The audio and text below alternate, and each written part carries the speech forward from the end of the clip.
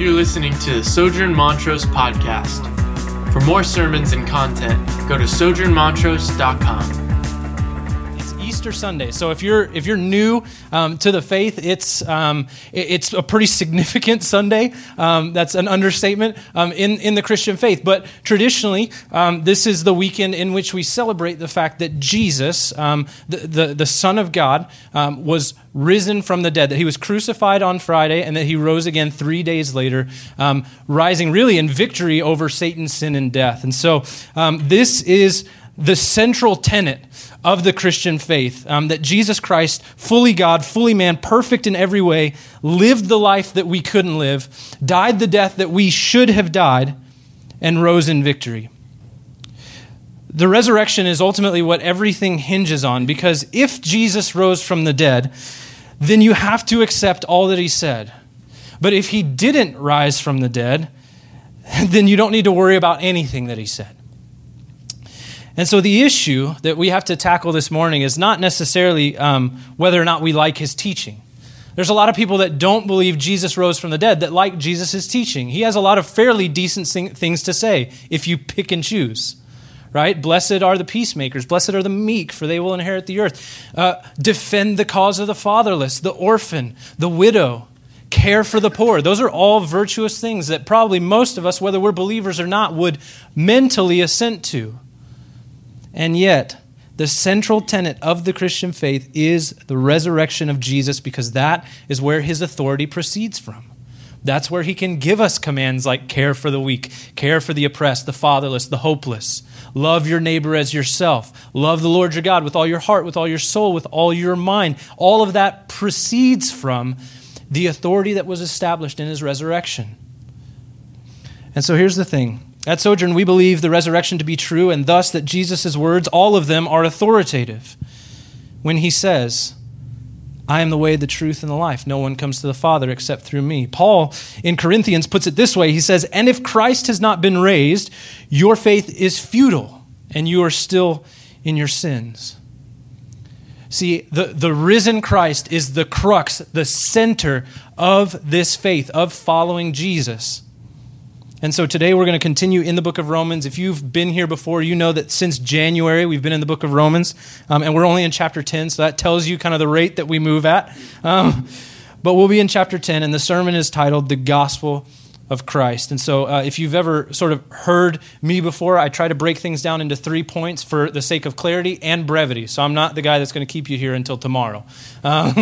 But the first point, if you're taking notes, is called One God. We're going to look at this idea of one God, where he references actually in verse 11 that he is the Lord of all. And then we're going to talk about this idea that we are one people because of that, and that there is one purpose for this people. So we're going to spend the lion's share of that time talking about this idea of one God. And so before we get started, let me say this. Okay? Sojourn is a place where two things can and should happen. Okay? Can and should happen. We can and should question our faith, and we can and should question our doubts. This morning, whether you would consider yourself a follower of Christ or not, my hope is that you would determine good reasons for believing or not believing in the resurrection of Jesus Christ. Because here's the thing, if he really did defeat death, then it changes everything. But if we doubt well, if we ask questions well, then we can walk away from skepticism, cynicism, or blind faith into a perceptive belief, an intellectual security, and a deeper commitment. And so to begin this morning, I'd like to take just a few moments of our time to give you just one simple reason why I believe that the resurrection is a true, factual, historical event. And this will tie into the text a little bit later. So if this seems like just a tirade or a rant, it's not meant that way. It is coming to a conclusion. And so, but here's what I want to do. And so this is sort of completely separate from the Bible. This is just observing historical record and understanding historical culture and making an assessment based on that. Okay, so I'm completely removing the Bible from the equation just for this portion. First, before we start, we must recognize the predisposition that our culture has towards the supernatural, okay? So first we have to understand ourselves. We have to understand the angle that we are going to look at something through, right? The lenses through which we see life. And if we're honest, our culture is one that is not quick to affirm the supernatural. There's other cultures that are. You go to China, you go to Asia, you go to Africa, lots of people that are more willing or more open to the idea of the supernatural. But we stand in a time and a place where sort of science, reason, logic are all valued. So just know that I'm starting my argument this morning in the negative. I recognize that, right? I'm not in a positive stance with you. I'm not even in a neutral stance. I'm probably, if you're a doubter, we're in a negative spot, and that's okay. But let's recognize that is sort of the predisposed posture of our culture towards the idea of the supernatural. Let's understand that first, okay? So what I mean by that is that our culture's baseline belief is not very flexible when it comes to the supernatural. It means that with this argument, it's going to be something that tugs against the way your rational mind maybe perceives things.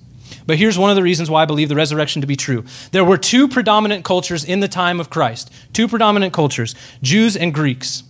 And my argument is this: both Jewish and Greek cultures, like ours, were actually predisposed to reject the resurrection, meaning that they stood very much in the same posture as our culture does, in a posture that would initially say, that can't be true. Okay? It may be for different reasons, but that's the posture that they had. This resurrection cannot be true. And so I'm going to explain to you why that is.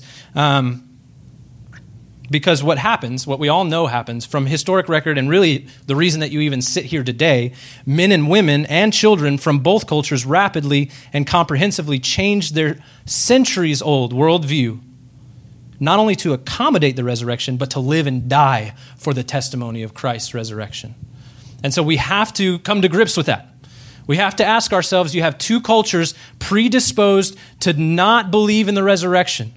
They stood in a skeptical place, just like you and I, and yet men and women were changed in such a way that really, Christianity, a phenomenon that exists now 2,000 years later. There's not a ton of those. There's not a ton of things that we learned 2,000 years ago that is still happening. Okay, so we have to contend with that. Now, let me just explain a little bit from the point of view of both of those people. Okay, so the Greeks. In general, the Greeks were very open to the supernatural.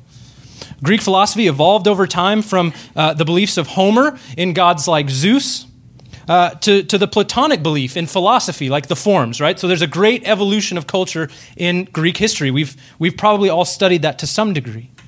But the Greeks always believed that there were forces greater than nature at work in the world. However, their views of what happened at death varied. Okay, so they had a way of seeing, of processing the things of the world, but their views of what happened after it varied. And here's what I mean by that. Some Greeks, like Homer, believed that man becomes a disembodied, witless spirit afterwards. So we just kind of float off into the sky like an amoeba and just had no brain, no interaction. We just kind of float around for eternity, right? That's Homer. So death, not really a welcome prospect, right? Like I'm just going to float for forever. If you follow the teaching of the Epicureans, they believed that the soul was composed of particles that disintegrated upon death. So that's very much probably what a lot of us believe today if we're just kind of the rationalists. Like we die, we go to the ground, and we decompose. And it's it. It's over, right? There was no existence after death. If you followed Platonic thought, death was welcomed with the hope of escaping the body, meaning Plato believed that at the end of life, we actually sort of arrive at some higher state where we can spend more time, as if they didn't spend enough time, discussing sort of the philosophical enlightenment of the day. Like that was his view of heaven. Let's sit around and talk. So, what you begin to notice is that for the Greeks, the notion of an embodied life after death, of a resurrection, was neither possible nor desirable, right? None of what they believed in sort of their grand sweeping schemes of thought affirmed this idea of the possibility or even the plausibility of a resurrection. So what about the Jews? Unlike the Greeks, the Jews believed in a great resurrection. At the end of history, though, when everyone would be reunited with their bodies and would stand before God for judgment, and in their case, for salvation, right? So the people of God would be vindicated. They believed that they were the people of God, the holy nation of Israel, the bought people. And at this point in the future, all things would be renewed, that bodies, cities, and all creation would be renewed. The end of history would actually bring about a new creation. So here's the thing. If you were to come to a Jew in the middle of history and tell them that Jesus was their Messiah raised from the dead, they would be confused by that statement. It wasn't the end of history. There was no new creation. The world was still broken and Rome still oppressed them. See, for Jews, it was unthinkable that the resurrection could occur in the middle of history apart from worldwide renewal. Even more unthinkable was the idea that an individual would be resurrected and not all humanity at once. So for the Jews and the Greeks of Paul's day, the resurrection is completely and totally implausible. All of them stand at odds by nature of their sort of cultural baseline of thought. Here's the thing, though. In spite of centuries-old beliefs, conviction, and thought about the nature of death, the afterlife, philosophy, and religion, men and women from both of these cultures converted to Christianity not over centuries, right? So a system of thought tends to develop over time. But this was overnight. This was instantaneous that these men and women converted to Christianity, and this happened even though they had nothing in worldly terms to gain. Nothing to gain. Family and friends would reject them. Others would scorn them. Rome would oppose them. Nero would burn them. Why? Why did they not only change their views overnight en masse, but also run the risk of social marginalization and personal sacrifice if Jesus did not rise from the dead? In my mind, the only reasonable explanation for this sudden shift in Greek philosophy and Jewish theology is that the first Christians must have seen the risen Christ. They must have. Otherwise, it makes no rational, logical sense. And here's the thing. It's not an isolated event. It happens to both cultures, both peoples, and it spreads to the ends of the earth. That's why we celebrate in tandem with Christians in China and in Africa and in Europe and in Australia and all over the corners of the world. There's got to be something to it, at least something. Just from an intellectual standpoint, there's got to be something. So, with all that said, let's dive into our text this morning. Romans 10, verses 1 and 2 say this: "Brothers, my heart's desire and prayer to God for them is that they may be saved. For I bear them witness that they have a zeal for God, but not according to knowledge." Now, we need a little bit of context in order to understand what it is that Paul is saying here. So, Paul, the majority of the letter is written to try and help Jews understand that their salvation has come, and it's come in the form of Jesus. And so, if you don't know about Paul or who Paul is, he's a former Jew in this sense. He was really one of the more highly respected, well-known, educated in Judaism, to the extent that he was really far above and beyond just kind of your average Jewish thinker of the day. So he's brilliant, a brilliant man.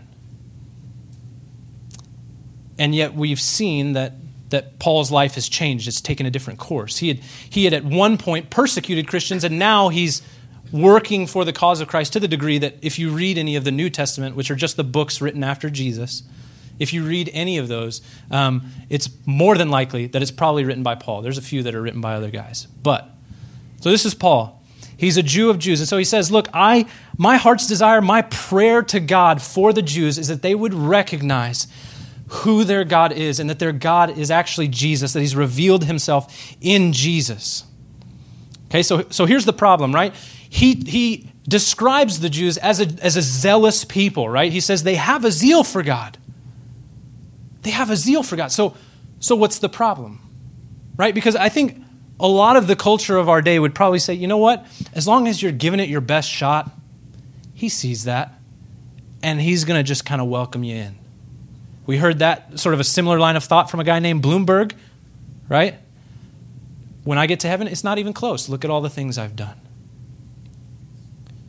But here's the thing. The problem with the Jews is not a matter of zeal or desire.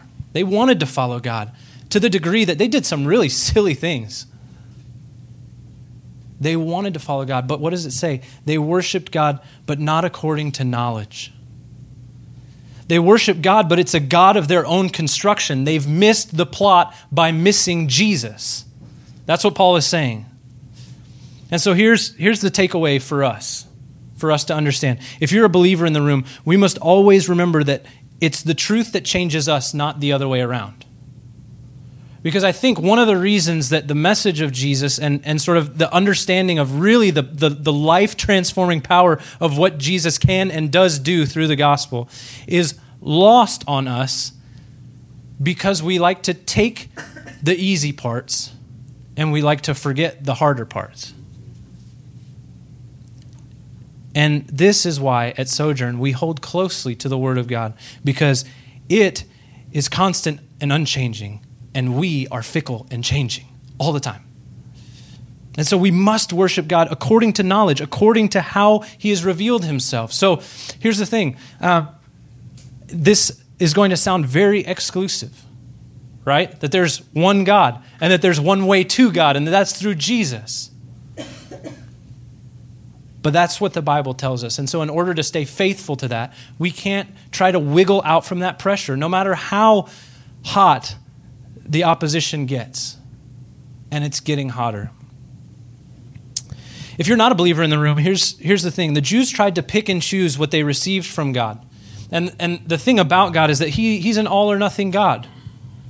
You can't have Him as Lord and not Savior, because if He's just your Lord, His perfect justice would demand your death. Like, that was the initial problem. That's what Paul is trying to get the Jews to see. He's saying, look, you can't do this on your own. But we also can't just have Him as Savior and not Lord. Because if He's saved you, if He's given you what you could not attain for yourself, then He demands it. You owe Him your complete and total allegiance. Because He's given you freedom, life, joy, peace, hope.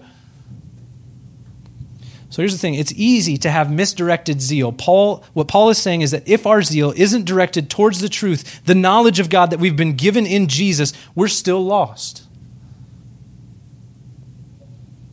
He's going to further explain. Romans 10:3-4 say this. For being ignorant of the righteousness of God and seeking to establish their own, they did not submit to God's righteousness. For Christ is the end of the law for righteousness to everyone who believes. And again, Paul has been hammering this point throughout the whole book of Romans. If you've ever read the book, this is basically what the entire book is about. It is impossible for sinful humans, whether you are a law keeper or a law breaker, it is impossible for sinful humans to establish their own righteousness. Right? That's what he says. For being ignorant of the righteousness of God and seeking to establish their own. This is really what the story of the Bible is all about. A lot of times people like to pick and choose passages maybe from the Old Testament that are unsettling in terms of maybe someone behaving in a certain way against another person. You see a lot of like rape and adultery and all kinds of stuff that happens in the Old Testament. And people say, well, is this what the Bible affirms? Absolutely not. The whole point, the whole reason that it's in there is to show us that we're hopeless and that we're helpless. Whether it's in the garden, whether it's at Babel, whether it's in our current humanism or our recent sort of penchant for activism and social justice, we are always striving to obtain for ourselves a justification, a reason, a purpose, a righteousness, something for which we obtain value. What the Bible is telling us here is that Christ, that God has given us a righteousness that is sufficient, that Christ is our righteousness and the only righteousness that can truly be considered righteous. Every other kind of righteousness is self-defined and ultimately self-tainted. The only righteousness that will stand in the court of God is that righteousness which has been bestowed upon us freely in Jesus. And so here's the thing. If you're a believer in the room, you need to ask yourself one question. Are you passively believing in Jesus while actively pursuing your own righteousness? In my mind, this is the biggest problem in the church today.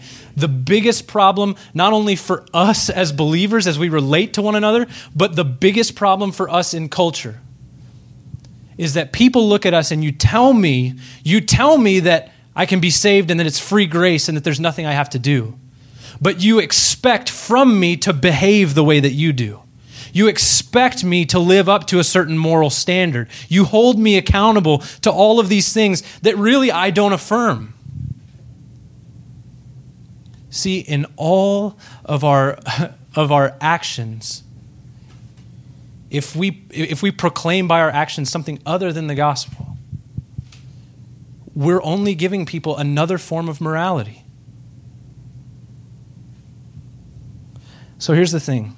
If we are passively believing in Jesus while actively pursuing our own righteousness, we are in folly. We have been freed from this impossible pursuit. That's the glory, the good news of the gospel, is that where the law failed, Christ has been victorious. In the words of Andrew Murray, he says this: a dead Christ we must do everything for. A living Christ does everything for us.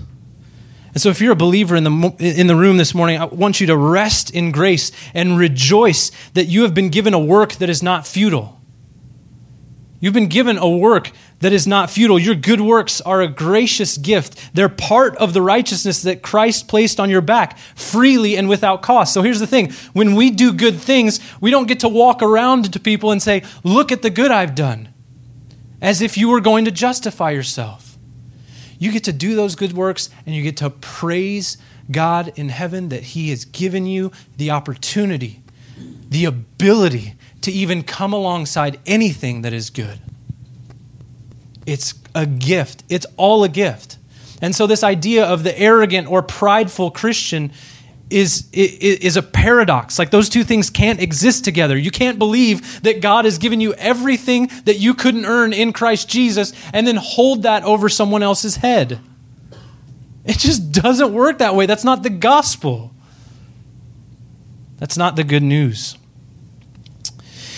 If you're not a believer, even if you don't believe in Jesus and this good news that He brings that says, although you could do nothing, He has done everything. Even if you don't believe in that, I think if you're intellectually honest with yourself, if you really consider sort of your feeling and what your daily pursuit in life looks like, I think, I could be wrong, and you're welcome to tell me that. That's okay. I'm a big boy. I'd like to believe, or I really think that some part of you would like to believe that this is true. Because everything else in this world is telling you that if you don't do X, Y, Z, then you don't matter. That's really what it is. I mean, if you think about it, it doesn't matter what what your goals are, your pursuits are. All of those things demand you to act and behave in a certain way. And you're a slave to that. If it's success, if it's money, if it's a certain house that you have to have, a certain kind of spouse that you have to be married to, if it's a certain status within sort of your culture or your family that you have to have, you're going to work and you're going to strive to obtain those things. That's the American dream, right? Pull yourself up by your bootstraps. You got nobody else to blame but yourself. And that's why when we see the homeless person walking on the side of the street, we say, look at that. He's just a drag on society. Does nothing, lends nothing, gives nothing. The gospel says we're all the homeless guy. We all have nothing. We all can give nothing. We're all worth nothing. But God in Jesus has counted us something. Not worthless, but worthy. By His grace. By His sheer grace. And so this is why this is good news to us. If you're wondering why Christians get together and celebrate and raise their hands and clap and sing, it's because we've been released from sort of the hamster wheel that is the pursuits of this life. Because all of those things that I just mentioned, whether it's money or houses or cars or people or status or whatever, every single one of those things disappears. But in Christ we have a hope that does not put us to shame. So here's the thing. All of us, whether we're believers or not, have sort of an identity or something that we strive after, whether that's in your career or whatever it might be. But if we're honest, All of us have fallen short of that identity at some point. Like all of us have done something at some point that I'm not even talking about sort of the you and God relationship, the vertical relationship. I'm talking about your relationship with yourself, that you've done something, you've said, man, like that wasn't good. That's not the kind of person I am. I think all of us have found ourselves in that situation, right? I think so. I certainly have.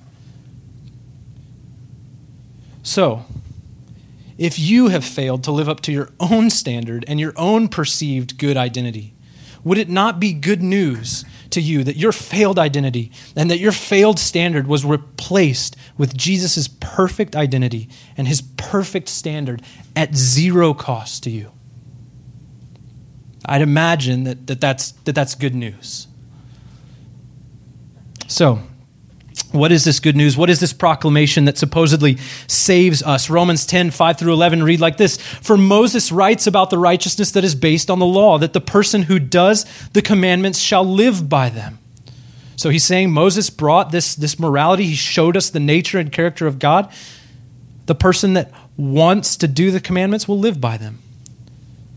But Paul is going to contrast that with this faith. He says, but the righteousness based on faith says, do not say in your heart, who will ascend into heaven? That is to bring Christ down. Or who will descend into the abyss? That is to bring Christ up from the dead. But what does it say?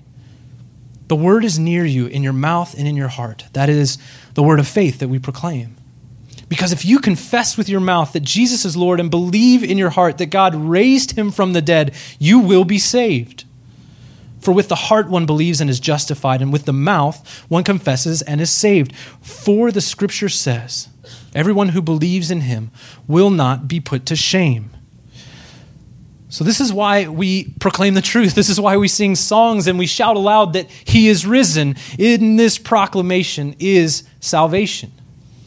If we believe Jesus is Lord and that he rose from the dead to conquer our sin and death, we recognize that our righteousness is actually his, and that he's given it to us. And this is why Paul boldly says in Romans chapter 1 that he's not ashamed of the gospel, because it is the power of salvation to all who would believe. Everyone who believes in this hope will not be put to shame. So here's the thing. We all hope in something. We all hope in something, either to obtain it or to hold on to it. You get something that is precious to you, you hope to hold on to it. But your hope in that thing will be put to shame, because whether you think about it from a theological perspective in the sense that that those things will be removed from you by your death, or whether you think about it purely in a scientific way in that there's a law of thermodynamics that says everything will break down. That everything on earth is in a constant state of decay. All of those things, all of that hope, all of those other things that you could possibly put your hope in, they will put you to shame. They will put that hope to shame. Meaning that hope won't be realized, or it won't last. But the hope that we've been given in the gospel is a hope of the glory of God, that we will experience him in eternity. The Bible tells us that it's a treasure that's been laid up for us in heaven, one that is imperishable, that cannot be taken away by thieves or robbers or anything. In fact, Romans 8:31 through 39 tells us that neither height nor depth, right? Neither width nor breadth, nothing in all of creation could separate us from this love, from the love of Christ. This glorious good news that although we are more sinful than we ever dared believe, but we're more loved and accepted in Jesus than we could ever dare hope, is not without its implications. And there's two that I'd briefly like to share because they're foundational to this church that you find yourself in. Romans 10, 12 and 13 say this. For there is no distinction between Jew and Greek. This is where we start drawing on the argument that I first presented. For there is no distinction between Jew and Greek, for the same Lord is Lord of all, bestowing his riches on all who call on him. For everyone who calls on the name of the Lord will be saved. So, what's crazy about all of this is that Jews and Greeks stand on complete opposite sides of the aisle. Think Republican, Democrat times 1,000. Okay? In every single way, racially, ethnically, socially, economically, they are worlds apart, theologically, philosophically, worlds apart, totally disparate, different people they're firm in their identity. They know who they are. They're proud to be Greek. They're proud to be Jewish. The Jews think they're the people of God. The Greeks think they're the most enlightened civilization in the world. They are at complete odds with one another. And what does Paul say? There's no distinction. There's no distinction. The gospel binds together the disparate peoples of the world. The gospel brings people of every tribe, tongue, and nation under the kingship of Christ. It's why this room is filled with people from a wide variety of backgrounds. You see, Jesus didn't just come for the white, upper middle class, Republican, big Bible carrying 2 kids in a minivan family. He came for all peoples, and he binds all manner of people together. And this is why we place such an emphasis on community here at Sojourn. We ultimately believe that God has not only saved us from something, but he's saved us into a new family. That as Romans 8 says, we've received a spirit of adoption, that we are brothers and sisters in the faith. The second implication and the final one for today of this glorious good news, the gospel of Jesus Christ, is found in Romans 10, 14 and 15. And it says this: how then will they call on him in whom they have not believed? And how are they to believe in him of whom they have never heard? And how are they to hear without someone preaching? And how are they to preach unless they are sent? As it is written, how beautiful are the feet of those who preach the good news. So faith comes from hearing, and hearing through the word of Christ. People that have experienced something wonderful in life like to tell people about it.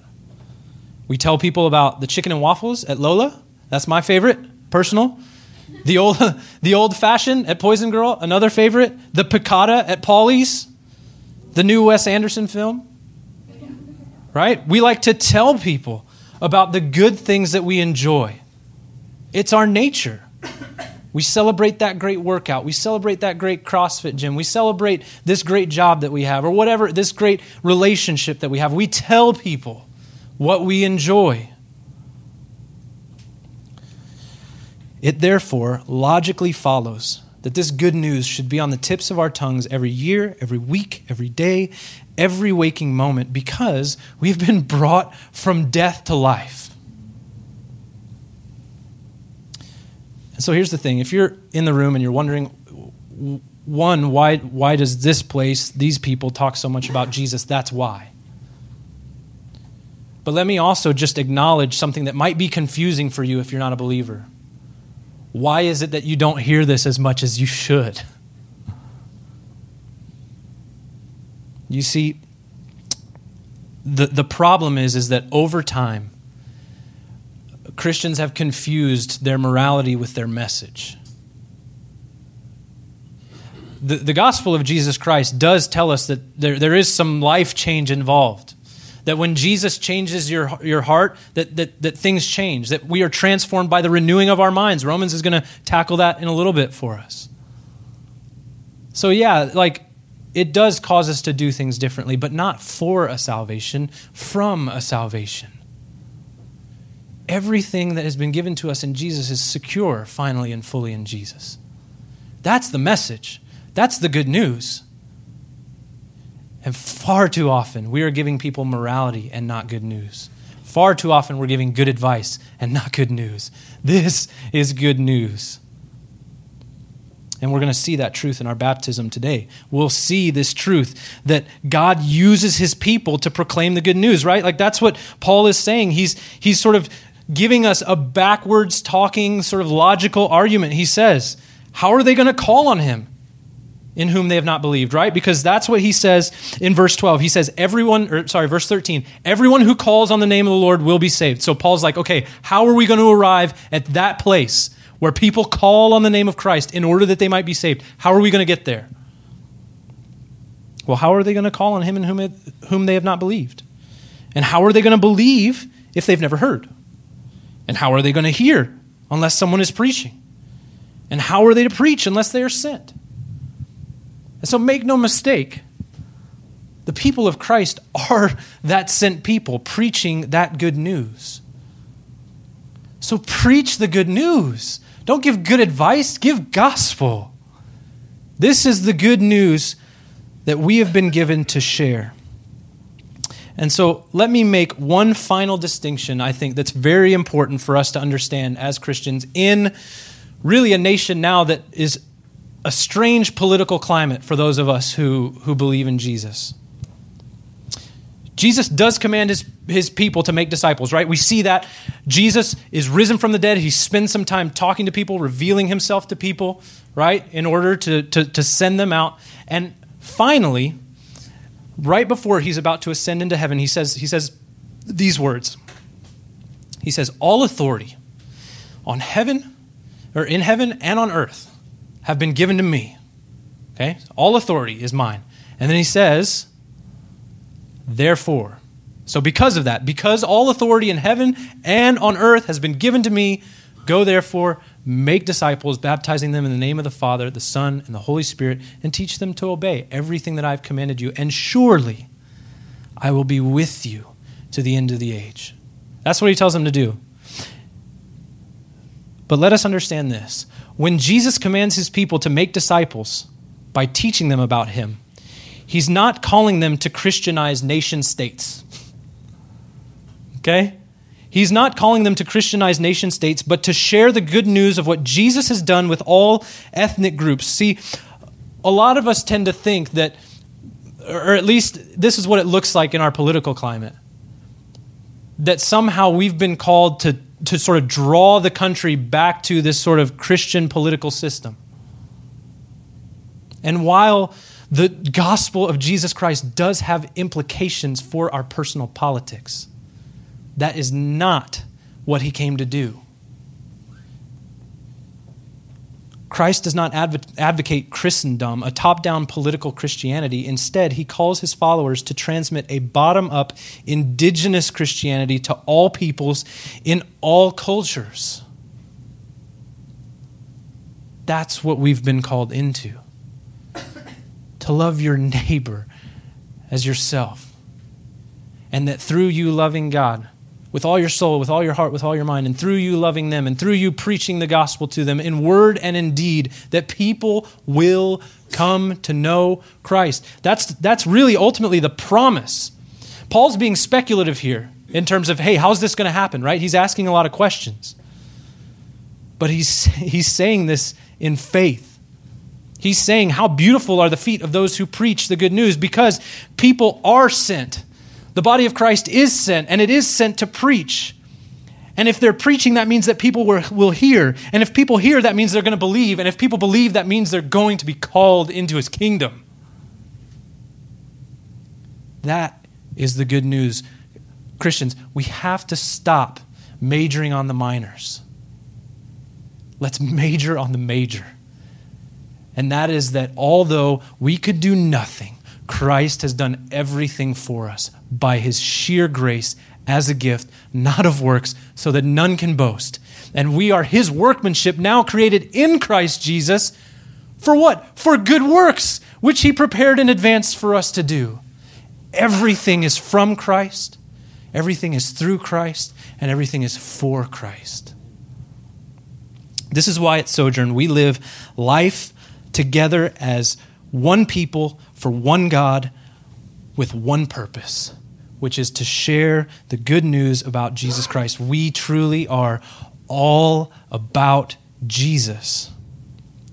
So here's the thing. As we move to our conclusion, if you're still doubting, if you still have questions, despair not. Like I said, this is a place for you to be able to do that. And I also want to encourage you with this verse. In Romans 10:21, it says this. But of Israel, he says, and so what's in quotes here is God speaking, okay? But of Israel, he says, all day long I have held out my hands to a disobedient and a contrary people.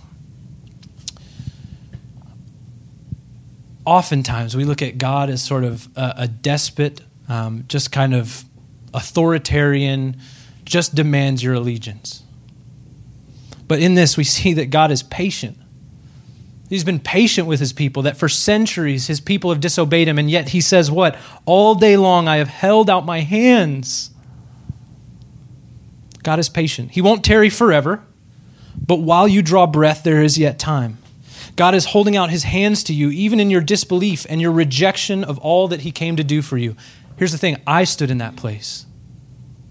I've sat in the seat of the skeptic. I've been there.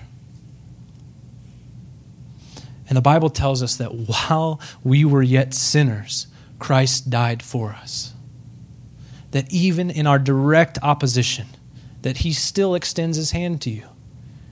He still says, there is yet time. He still says, come to me, all you who are weary and heavy laden, and I will give you rest. So, in closing, this is what I want to do. If you're a believer in the room, be encouraged by the fact that he has taken your hand. That he has taken your hand. Rejoice this morning in the good news that what was dead is now alive, that what was stone is now flesh, that what was darkness is now light because of Jesus, that he died to bear your sin and death, and that he rose to conquer it. He is your Lord and your Savior, and he has drawn you to his people for his purposes. Share this news. This news. And if you're not a believer in the room, we as a body, we plead with you to trust him today. We plead with you not to convert you to our way of thinking or simply to a morality or a worldview. We plead with you so that you might find salvation and life abundant in Jesus. We plead with you so that you might experience the joy and the exuberance and the security that we find in the resurrection for real on this day. We plead with you so that in joy of the proclamation that he is risen, you might respond in faith and in confidence that he is risen indeed. This is what we celebrate this morning. Let's pray.